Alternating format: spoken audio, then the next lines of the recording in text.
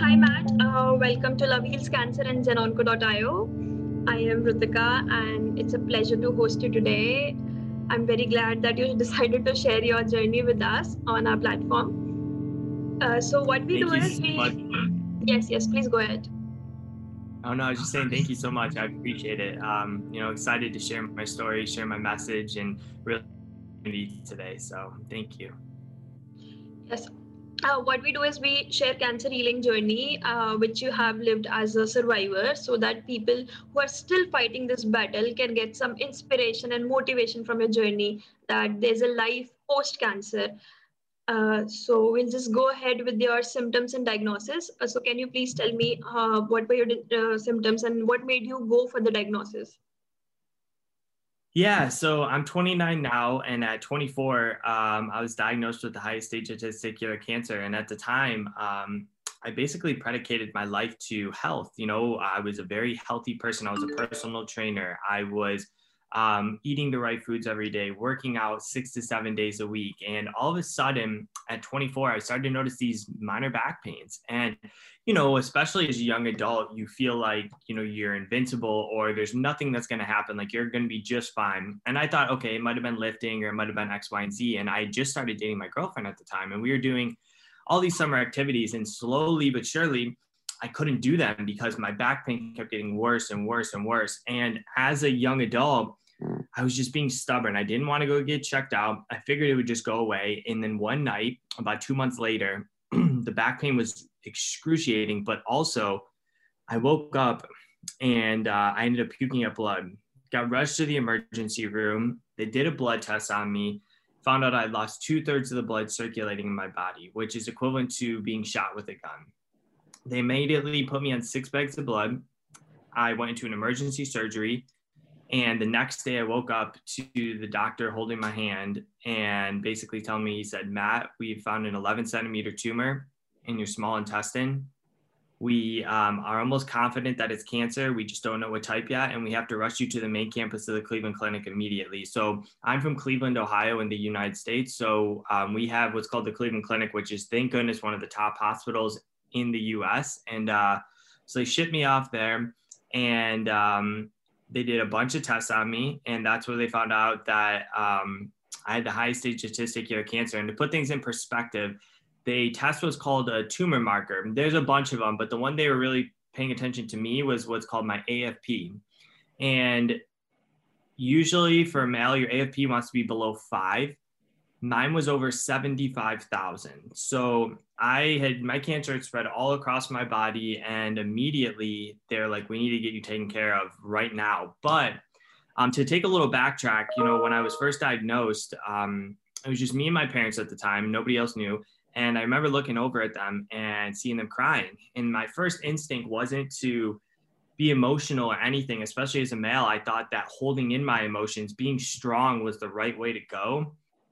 But little did I know, the more I held in all of those emotions, the more I held in all of the pain and the, you know, the news that I just received, the more emotional and mental baggage I was putting on my shoulders. And I think this is a good lesson for especially males, maybe some females, but you females are usually really good at this, is sharing your emotions. Us males are not. And I really do believe a lot of mental health issues can come from holding in things. And I'm not saying you have to go on a podcast like me and share it. What I'm saying is start with what I did. Start with one person that you can trust and you know will be there for you. And for me, it was my girlfriend, Lauren. And when I finally, you know, saw her in person about a day or two later, I just let all my emotions go, started crying, and it made a world of difference because I was able to share with what I was going through and relieve a lot of that emotional baggage off my shoulders. So just a lesson for a lot of males out there, and maybe some females who feel like you need to be strong, because it's very easy to have this perception of like you need to be this certain type of individual, but actually it's the quite opposite. So that is actually very true. We have this stigma in the society that men don't feel pain and men don't cry. So they like try to bottle everything in, and females can have a good cry and they'll be fine. So that's actually very true that males have this tendency to keep every emotion locked inside themselves. So they should actually express it, everything. this actually helps. The more you share, the better you feel. So that's very true. Absolutely. Yeah. Uh, And what I would say is the best thing I could tell you is it's okay to be upset. It's okay to dwell. It's okay to be in a state of anger for a little bit. But if you live in that state, meaning if you stay in that state too long, you become the victim of that situation. Meaning, I was diagnosed with cancer and I was extremely upset. I was very down on myself, but I didn't let myself stay in that state for too long because I knew that it wasn't going to get me anywhere. So I have a little favorite saying that I always tell people is everything in life happens for you, not to you. And what I mean by that is we're all going to get unfair news, unexpected situations, but how are you going to take that situation? Are you going to say, why is this happening to me? Meaning excuses, blaming other people, if you're faith-based, blaming, whatever you believe in. Or are you going to say, how is this happening for me? And you can say, yes, I'm upset at the situation, but how can I learn from it? How can I become a better version of myself? And more importantly, how can I eventually at some point help the next person who's been struggling with a similar scenario as me? And that's how I said I need to take my life that way. I know I'm going to have down days. I know I'm going to be upset at things, but I can't stay in that state. So, after that, they did a bunch of tests. They found out that I had the testicular cancer, and I was immediately put on what's called BEP.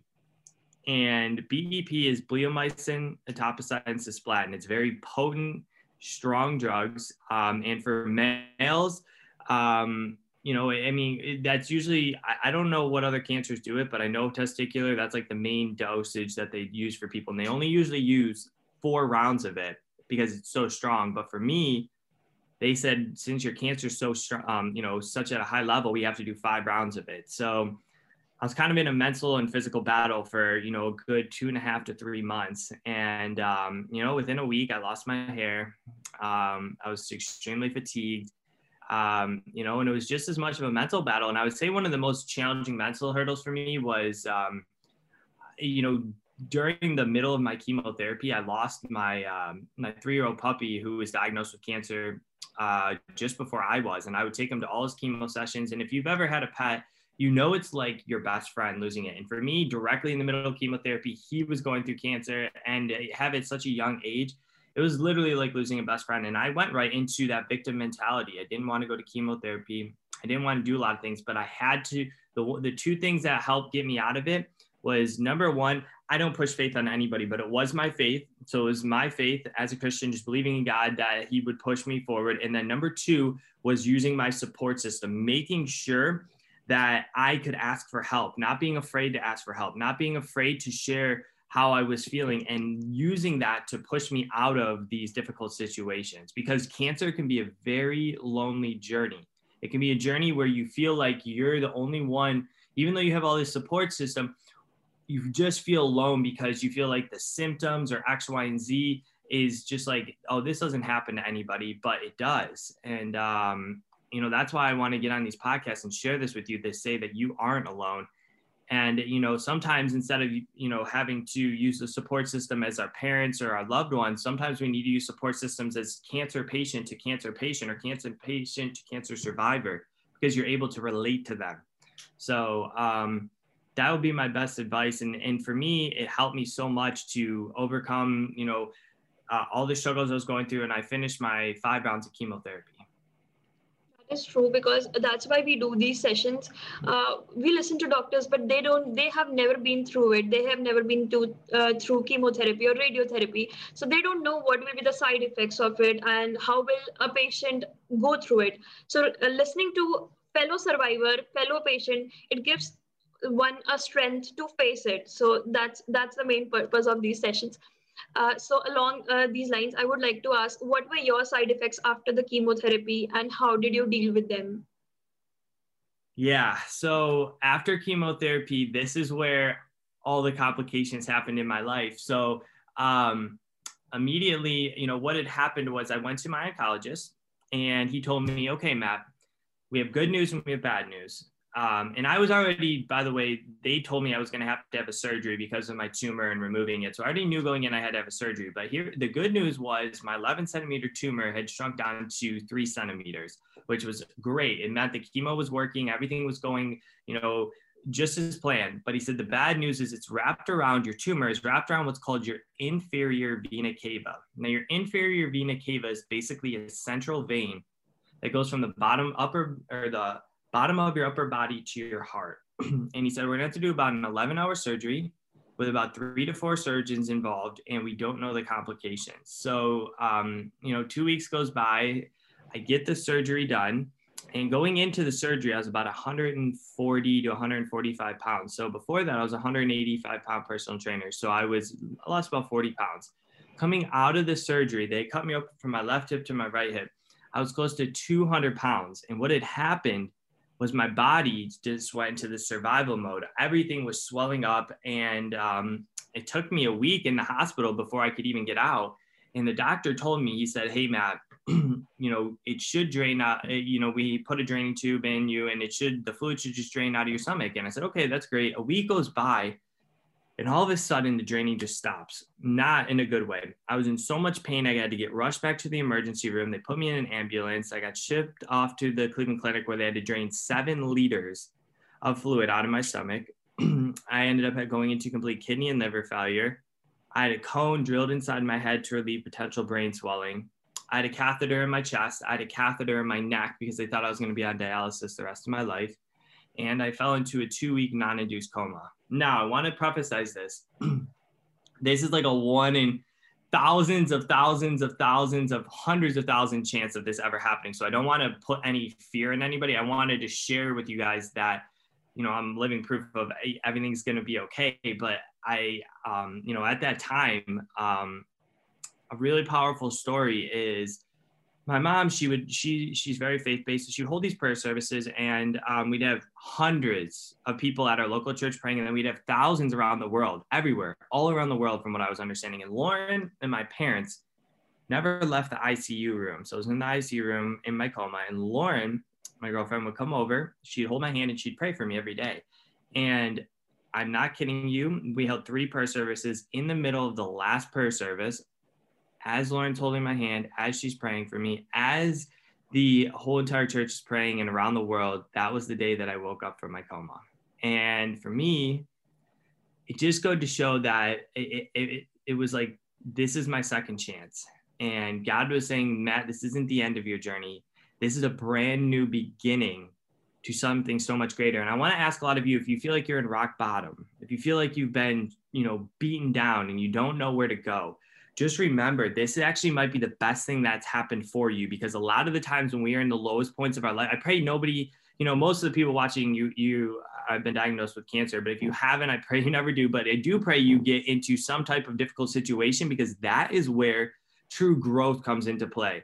That is where you can change your life around and have a new perspective on life. And I think that was the beginning of the start of a new journey for me. And so unfortunately, that wasn't the end of all the complications. So a week later goes by. They go to take out one of the catheters in my neck because they're seeing I'm making some progress. And as they do so, I have what's called an arrhythm heartbeat. I end up going to cardiac arrest. They had to do 8 minutes of CPR on me, and I fall into another 1-week coma. And this time I wake up, and I realize I have to relive my entire life again. From laying in that ICU bed to taking my very first steps again, it took 2 weeks with 4 nurses every single day coming in.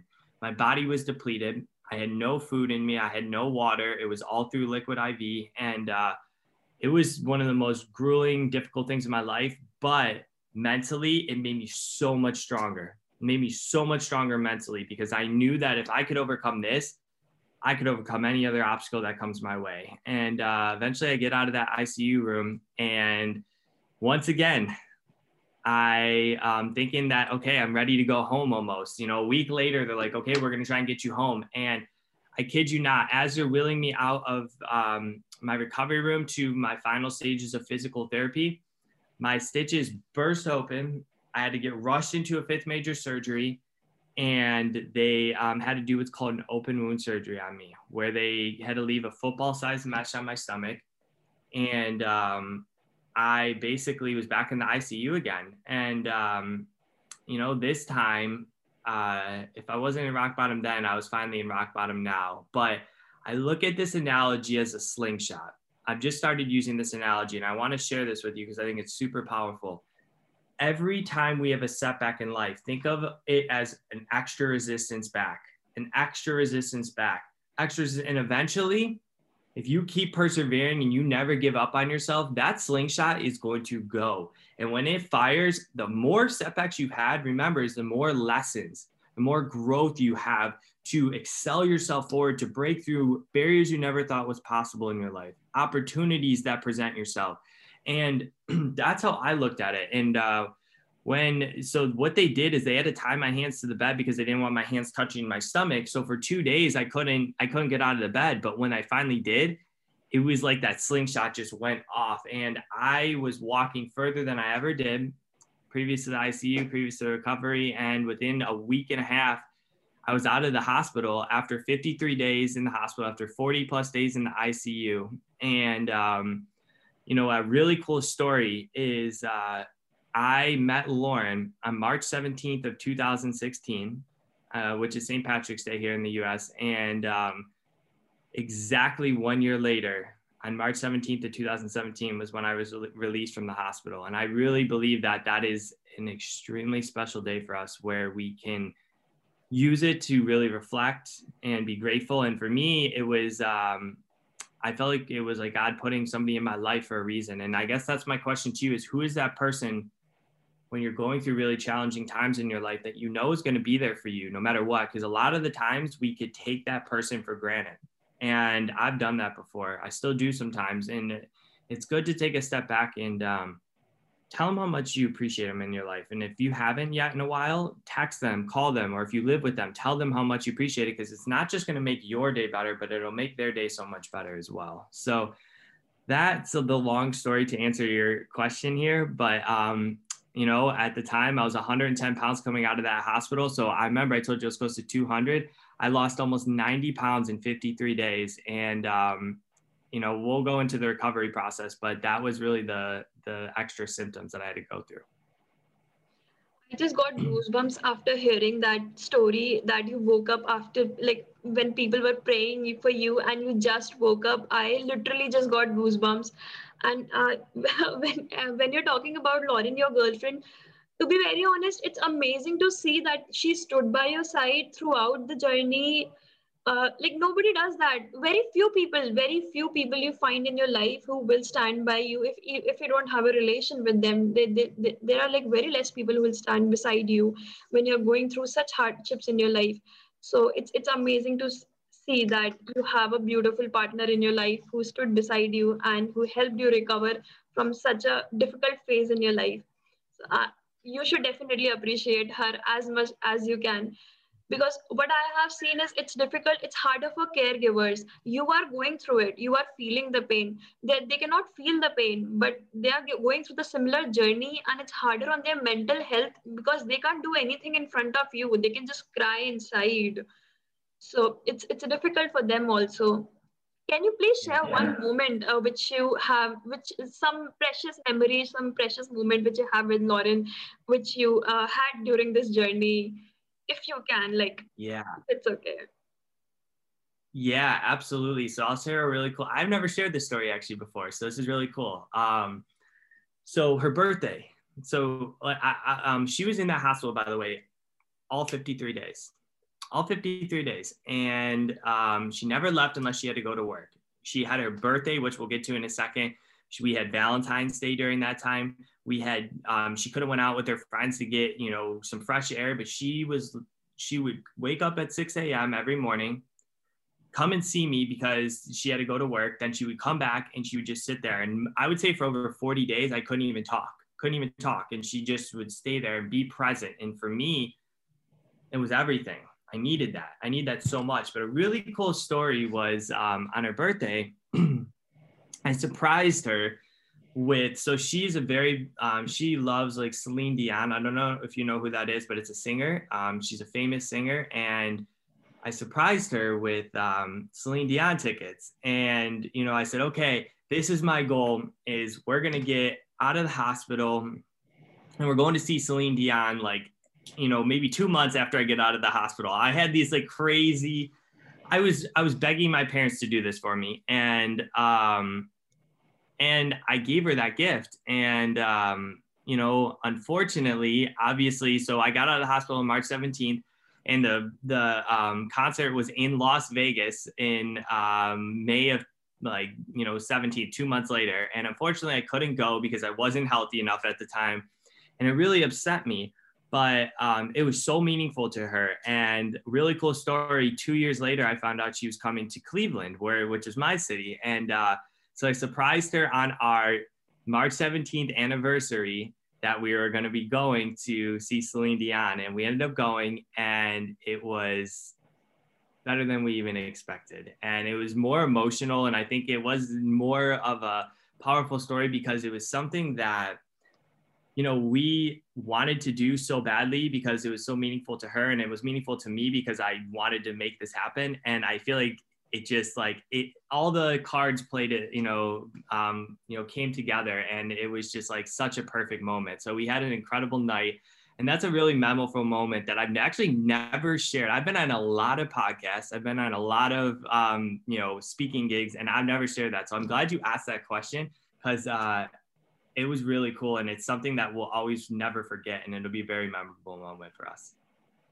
It's actually very important to remember and preserve these memories which we have with our caregivers and which you have with her. So that's why I asked one if you can share. And it's a really beautiful memory which you just shared. So thank you for sharing with us. You're welcome. Getting back to session, can you please tell me you told me that you took chemotherapy. So were there any complementary therapies which you took after your treatment? Yeah, so after chemo, I was done. They put me on blood thinners for a little bit, but then that actually made it kind of worse. So I was very fortunate, especially because when I was in that hospital, I had kidney and liver failure. So thinking I was going to be on dialysis the rest of my life, or whatever type of medication I was going to have to be. But after, from an act of God, I don't know how, I have fully functioning kidneys now, fully functioning liver. Everything is great. So I was very blessed to not have to have any like immunotherapy or any type of extra medication after. But I do hear this a lot for testicular patients. A lot of them have to go on like testosterone because of when you remove the testicle, especially if they've had a double testicle removal, then they have to go on testosterone to keep their body functioning at a proper rate. But for me, I was very fortunate, very lucky that right now, it's, I will say this, my recovery process was probably a little more grueling than most people. It took me 2 years to recover myself mentally, emotionally, and physically, because coming out of that hospital, I was 110 pounds. And, I had to focus. This was my biggest thing that I could say, is I had to focus on one thing a day. That's it. Because whenever we try to overcomplicate a process or try to get things done too quickly, because a lot of us, especially with cancer, of course, we want it to be done with, we want to get over it, but you have to remember that it's a process, it's a marathon, not a sprint. And especially with the recovery for me, I had to realize that what is one thing every day? So this is the meaning of being present. You've heard being present. What is one thing today that I can focus on to get myself healthy again so that I can start living the life that I want to live post-cancer? And it was maybe lifting a 5-pound dumbbell. It started off with lifting a 5-pound dumbbell.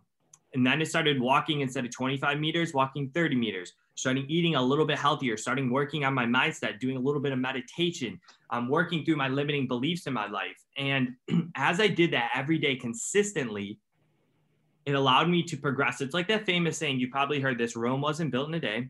It just means that when you compound daily wins, so I call it winning the day, when you win the day, guess what happens? If you win 3, 4, 5 of your 7 days, that means you win the week. If you win 3 out of the 4 weeks, that means you win the month. And if you win 6, 7, 8 out of the 12 months, that means you won the year. But you can't win the year unless you start with winning the day. And that's the power of staying present. And I only use my past. So a lot of people, the reason they get depression is because they use the past to dwell on, to be upset about. Instead, use the past as a lesson, as a growth opportunity, as something to push you forward. And then for the future, a lot of people get anxiety because they plan false stories in their head. And it creates this false story of a lot of anxious thoughts that what could possibly happen. But instead, plan for a future that you want in your life instead of a future that you're afraid of. So learn from the past, which is maybe 1% of your life. Use that. 98% of your life should be in the present. And then the other 1%, use the plan for the future. You know, you can use the percentage however you want, but I think you get what I'm saying is when you stay focused on what you can do today, you're going to be amazed at what you can do in a week or a month or incredibly in a year of the recovery you can make. So, and I would tell every patient, be patient because the recovery, everyone's at their own pace. Some recover physically, but mentally, I would say is the number one thing that we don't talk about enough because doctors, nurses, our parents, our loved ones, we can't relate unless we've gone through cancer on the emotional, mental journey. Doctors are going to heal you physically, but the mental side, it's hard for them. So that's why you need to either surround yourself with incredible people who are already where you want to be. So it could be in the cancer realm, kind of like me, or what I did was I surrounded myself with entrepreneurs. And the reason I did this was because they take a massive problem, they solve it, and then they use it to help other people. And their mindset is where I needed to get in my life. Because I said, after 2 years of taking care of myself, I told myself, well, what is next? Because almost all of us, you go through a traumatic experience in your life and you're like, you have this second purpose. You have this greater vision, this greater dream in your life. And it's hard because a lot of the people who love you the most don't understand that. They think that you're just going to go back to your normal life. And some people do, but most don't. Most people have this big vision.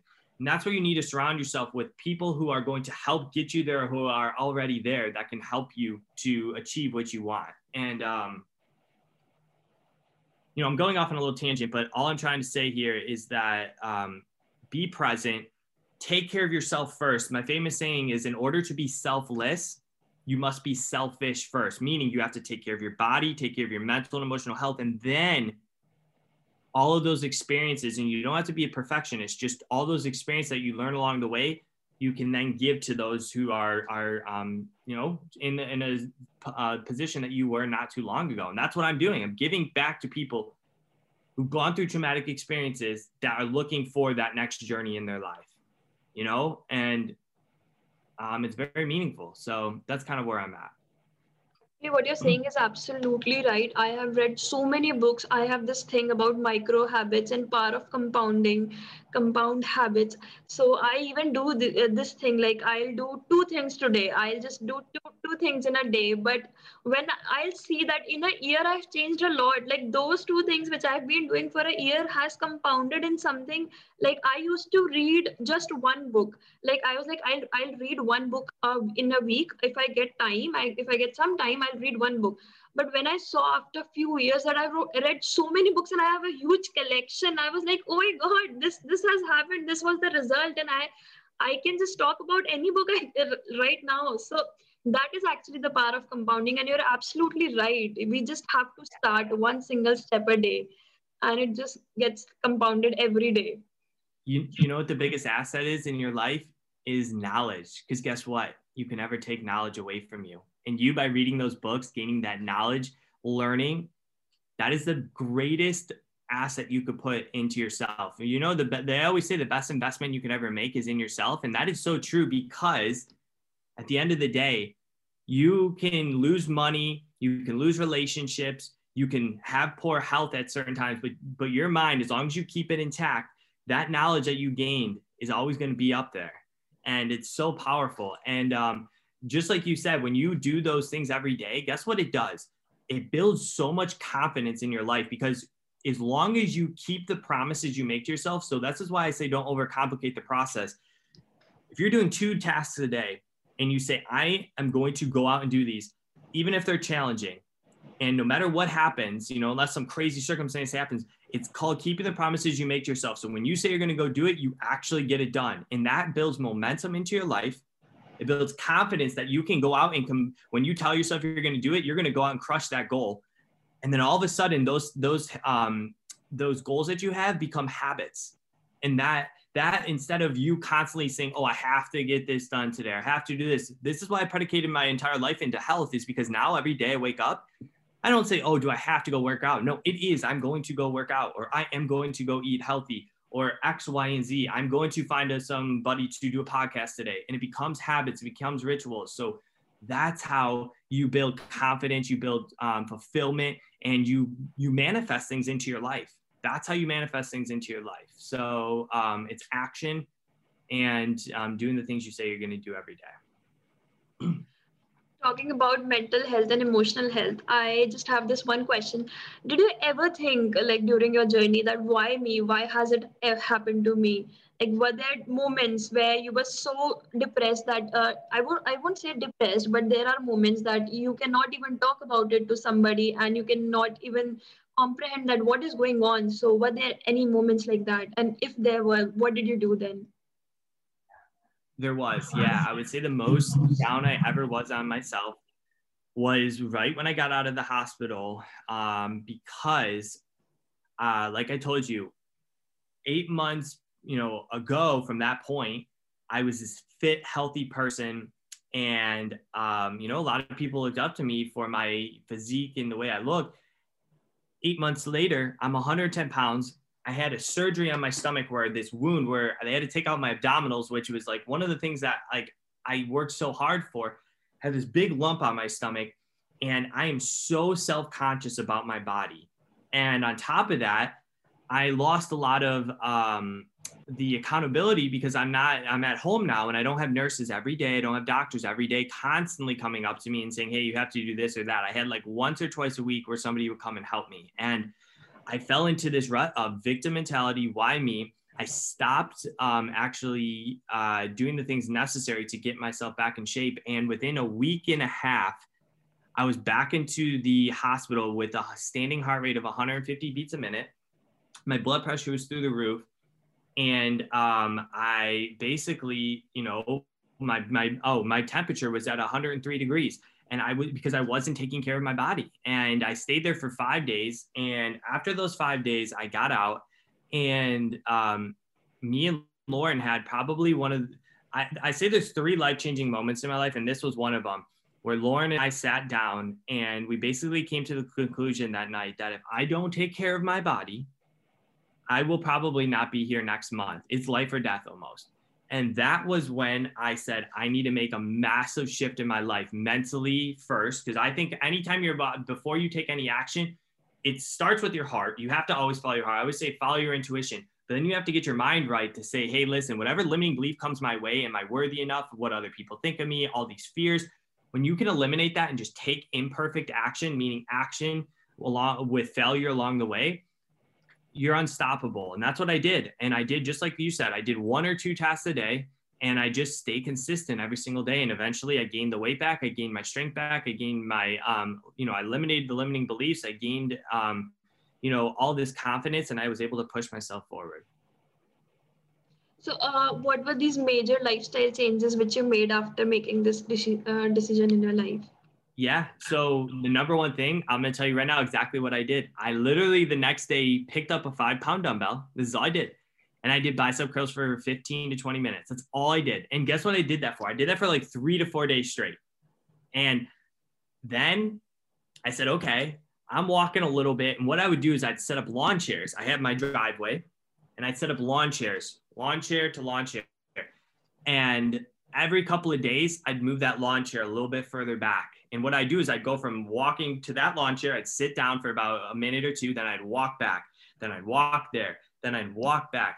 And I'd gradually open up those lawn chairs to make it further and further. And then as for my mindset, I would do a lot of visualization. I would start planning and saying, hey, listen, remember, use that future to plan. So I'd say, okay, what am I going to do this week that it's going to get me to where I need to be? And it was just little things after little things. And that's what really gained all of this momentum into my life. And that's for anybody who's on a journey right now. You're on a health journey, you're recovering from cancer, whatever it is. Remember, just don't overcomplicate the process. Stay simple. Realize it's going to take a little bit of time. It probably won't take 2 years like it took me. But if you're staying consistent, you're going to be amazed in just a month at where you're at. So during this time you were 24, right, when this happened? So you were 24. What about your professional life? Like, how did it go? Like, something, there must be a major setback during this. So how did you deal with that?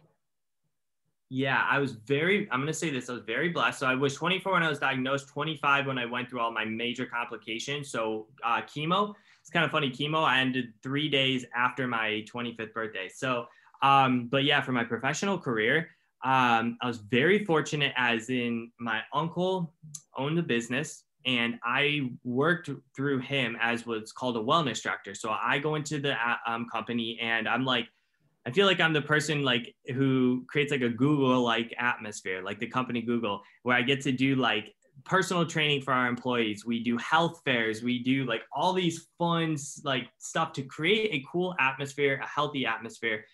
And he really helped me financially. And this is a big thing. I'm glad you brought this up because now my mission here is, so after that, after 2 years of recovery, I'm still in the job, but I'm really transitioning into my own business. I have a business now, but I'm trying to fully transition into a business owner. My whole objective is to make a massive life-changing impact in this world as a speaker, as a mentor, as a coach, and then use all of the capital and all the money I get to start a nonprofit and help families whose young adults have been going through cancer, help them financially. Because I realized how blessed I was, but I also know that one of the most painful things ever is when you cannot put your full attention towards your child and you have to worry about money as much as your child's health. It does not seem fair to me. It seems completely unnecessary, completely unfair. And I want to be that person. I don't know if it's 5 years down the road, 10 years down the road, but I'm going to start a nonprofit that is going to change the world in the cancer space financially. And I'm going to make this is my life mission. This is what God's brought me here to do. And that's what I'm going to do. And first, I'm trying to build a business first so that I can have the capital to start putting into the nonprofit. But that is how it's always, that's how it's affected me. And, and how I got to being, where I'm at today is, I'm going to tell you the number one thing. If I could give you one piece of advice, surround yourself with the right people who's going to get you to that place. I said it before. If you are not around people who are going to uplift you, if you're around people who question everything you do, try to drag you down, try to get you back to where you were pre-cancer and all of these things, that's where you're going to go. It's exactly where you're going to go. And yes, I lost a few friends. I have incredible friends. Don't get me wrong. A majority of them are supportive. They love me, but I did lose a few friends. And you know what? It hurts at first, but then a few months later, when you're making success and you're going to where you want in your life, you realize that it was the best thing that's ever happened for you. So I hope that answered your question. But yeah, I'm still kind of in my job, but really in that transition period to what I'm doing now. I can clearly see that you have it planned. If you have it all planned out, that what you're going to do for at least next 5 to 10 years. And it's really amazing to see that you're planning to open a non-profit for cancer patients and helping them through it. It's amazing. It's an amazing step towards it. Because people are usually not that giving, but it's an amazing thing that you are.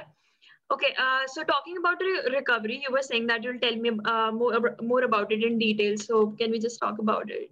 Like, how did you recover properly from after your chemo and after losing so much of weight? So what was the process? Like, what exactly did you follow to recover? Yeah, I mean, so for my wound, it took a year for that to heal. So I had to put like dressings and stuff over that, and it was very monotonous. Every day I'd have to take care of it, make sure everything was going well. But like I said, you create like a little game plan for yourself. So what you have to do is you have to say, what are like your top three areas of your life that you want to focus on? For me, it's my health. It's my, really, I have four. It's my health, it's my relationships, it's my wealth, meaning business, money, everything. And then it's my faith. So I had to focus on those four things. And I had to say, okay, what right now is most important to me. And I need to put most of my time and energy, because your biggest currency, your biggest asset's knowledge, but your biggest currency in life is your time and your energy. And you really realize this when you're going through cancer, is that time is, you don't know how much time you have left, and you spending and your energy and wasting your energy on unnecessary people or unnecessary circumstances to please others, or because you're afraid of actually doing what you need to, is going to get you nowhere in life. So I had to prioritize my time and energy into those 4 pillars and say, how am I going to maximize them? But what is the most important to me right now? Like in the beginning, it was my health, because if I couldn't take care of my health, my relationship, my wealth, everything, my faith and my health are the 2 biggest things. So my faith was always there. It's always going to be there. But my health was the number 1 at first. And then it was building back my relationship with Lauren, building back my relationship with my parents, building the relationship with my family. And then after all of that, it was the wealth part, saying, okay, how am I going to go out and impact other people? How am I going to go out and change the world? How am I going to go out and give back? Because true happiness in life does not come from yourself. It comes from giving back and serving other people. That is true fulfillment and true happiness. When you are in full service, after you've taken care of yourself, that is where you find the true happiness into your life. And I always say this, if you're going through difficult times mentally right now, start giving back to other people. Start with one person, because if you're in service to others, it's hard to be constantly focusing on your mental health as well. So give back to others, and you're going to find yourself that your attention is going to go towards that, instead of constantly worrying what could potentially happen in your life. So that's what I did, and that's how I got to where I am today. One thing which I noticed is that there were a lot of symptoms before you went into emergency and everything happened. So it can be like there can be an importance of self-examination, that people should at least keep a check on their symptoms, like what they're having, and if they're feeling something, they should go for a test, or at least for something, for a doctor, that what is wrong with their body, like your body is trying to tell you something. So can you like share something on importance of self-examination? Yes, this is my rule. If you, especially young adults out there, because we seem like we're invincible all the time, and we aren't, because the one thing I've learned is cancer does not discriminate. So it can hit you at any age, it can hit you at any time. Now, I'm not telling you if you've never been diagnosed that you're going to get diagnosed. I'm not saying that at all. I'm just saying, if you have a symptom, this is how I look at it, over a week that is abnormal, that you can tell, go get yourself checked out. Most likely it's not cancer. Most likely it's just something I need to get taken care of. But if I would have went the week, after I figured all this, this back pain out, because I let it go for about 2.5 months. And if I would have done that, it probably, instead of being the highest stage of testicular cancer, it would have been stage 1 or stage 2. And it wouldn't have been nearly as complicated as what I had gone through. So that is my biggest advice, is if you find something that lasts over a week, go get yourself checked out. For me, testicular cancer, the craziest part is I didn't have any symptom in my testicle, which is actually where 90% of males, more than that, probably 95% of males get their symptoms. And so just any type of lump, any type of rash, any type of thing, just go get checked out if it's lasting over a week.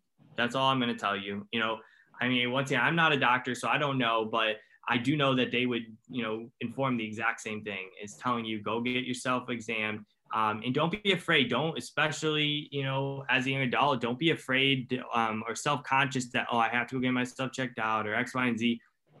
Just go do it, and you'll be thankful that you did. Okay, Matt, I just have one last question for you. Can you just give me one parting message for the people who are still fighting this battle? Yes. So for anyone who's fighting this battle, I want to let you know that you are enough where you are right now. And what I mean by that is, sometimes we feel like life is dragging us down so hard in the moment that there's just no way out. But I want you to know that where you're at right now, all these setbacks that you're having, these are what's actually setting you up for a greater, more impactful life. And I always have a famous saying too that I like to share with people to kind of finish. And I found it from a guy named Jim Quick, and it's HOPE. It's an acronym. It's help one person every day. HOPE. And I think we underestimate the power of giving back to just one person at a time. So for my example, because when I help one person, they can take my knowledge and they can help another person. So you're ultimately helping 2 or 3 people. When you help 10 people, you're ultimately helping 100 actually. When you help 100, you're helping 1,000. So don't ever underestimate the power of just helping one person. And for anyone who's going through cancer right now, just stay positive, use your support system, stay strong in your faith, and realize that these moments right now are actually molding you into something like a year from now. You're going to look back and be like, wow, I'm such a stronger person, mentally, emotionally, physically. I mean, I've talked to people who had 3 months left to live and now they're 10 years cancer free. So don't ever give up on hope where you're at. Don't ever give up on your faith. Okay. So that would be my final parting message. Thank you, Matt, for sharing your journey with us. It's an amazing journey which you have. I cannot believe that from the moment you were on the hospital bed for 53 days, and right now you're sitting in front of me and sharing this journey, and you're so happy and you've planned your future. It's amazing. You are actually a very lucky guy because you have Lauren with you, and she's very lucky. You're very lucky. It's a beautiful journey which you have, and you should like really appreciate. I wouldn't say that it's a good thing that you went through it, but it's actually what made you into what you are today. So I would say it's a good thing that it happened, and you are such an amazing person today. So thank you for sharing so many beautiful memories with us. Thank you from Love Heals Cancer and Zenonco.io. And yeah, namaste. That's what you do in India. Namaste. Yeah. And you can have a good day. And that's it from my side. Thank you. Thanks, guys.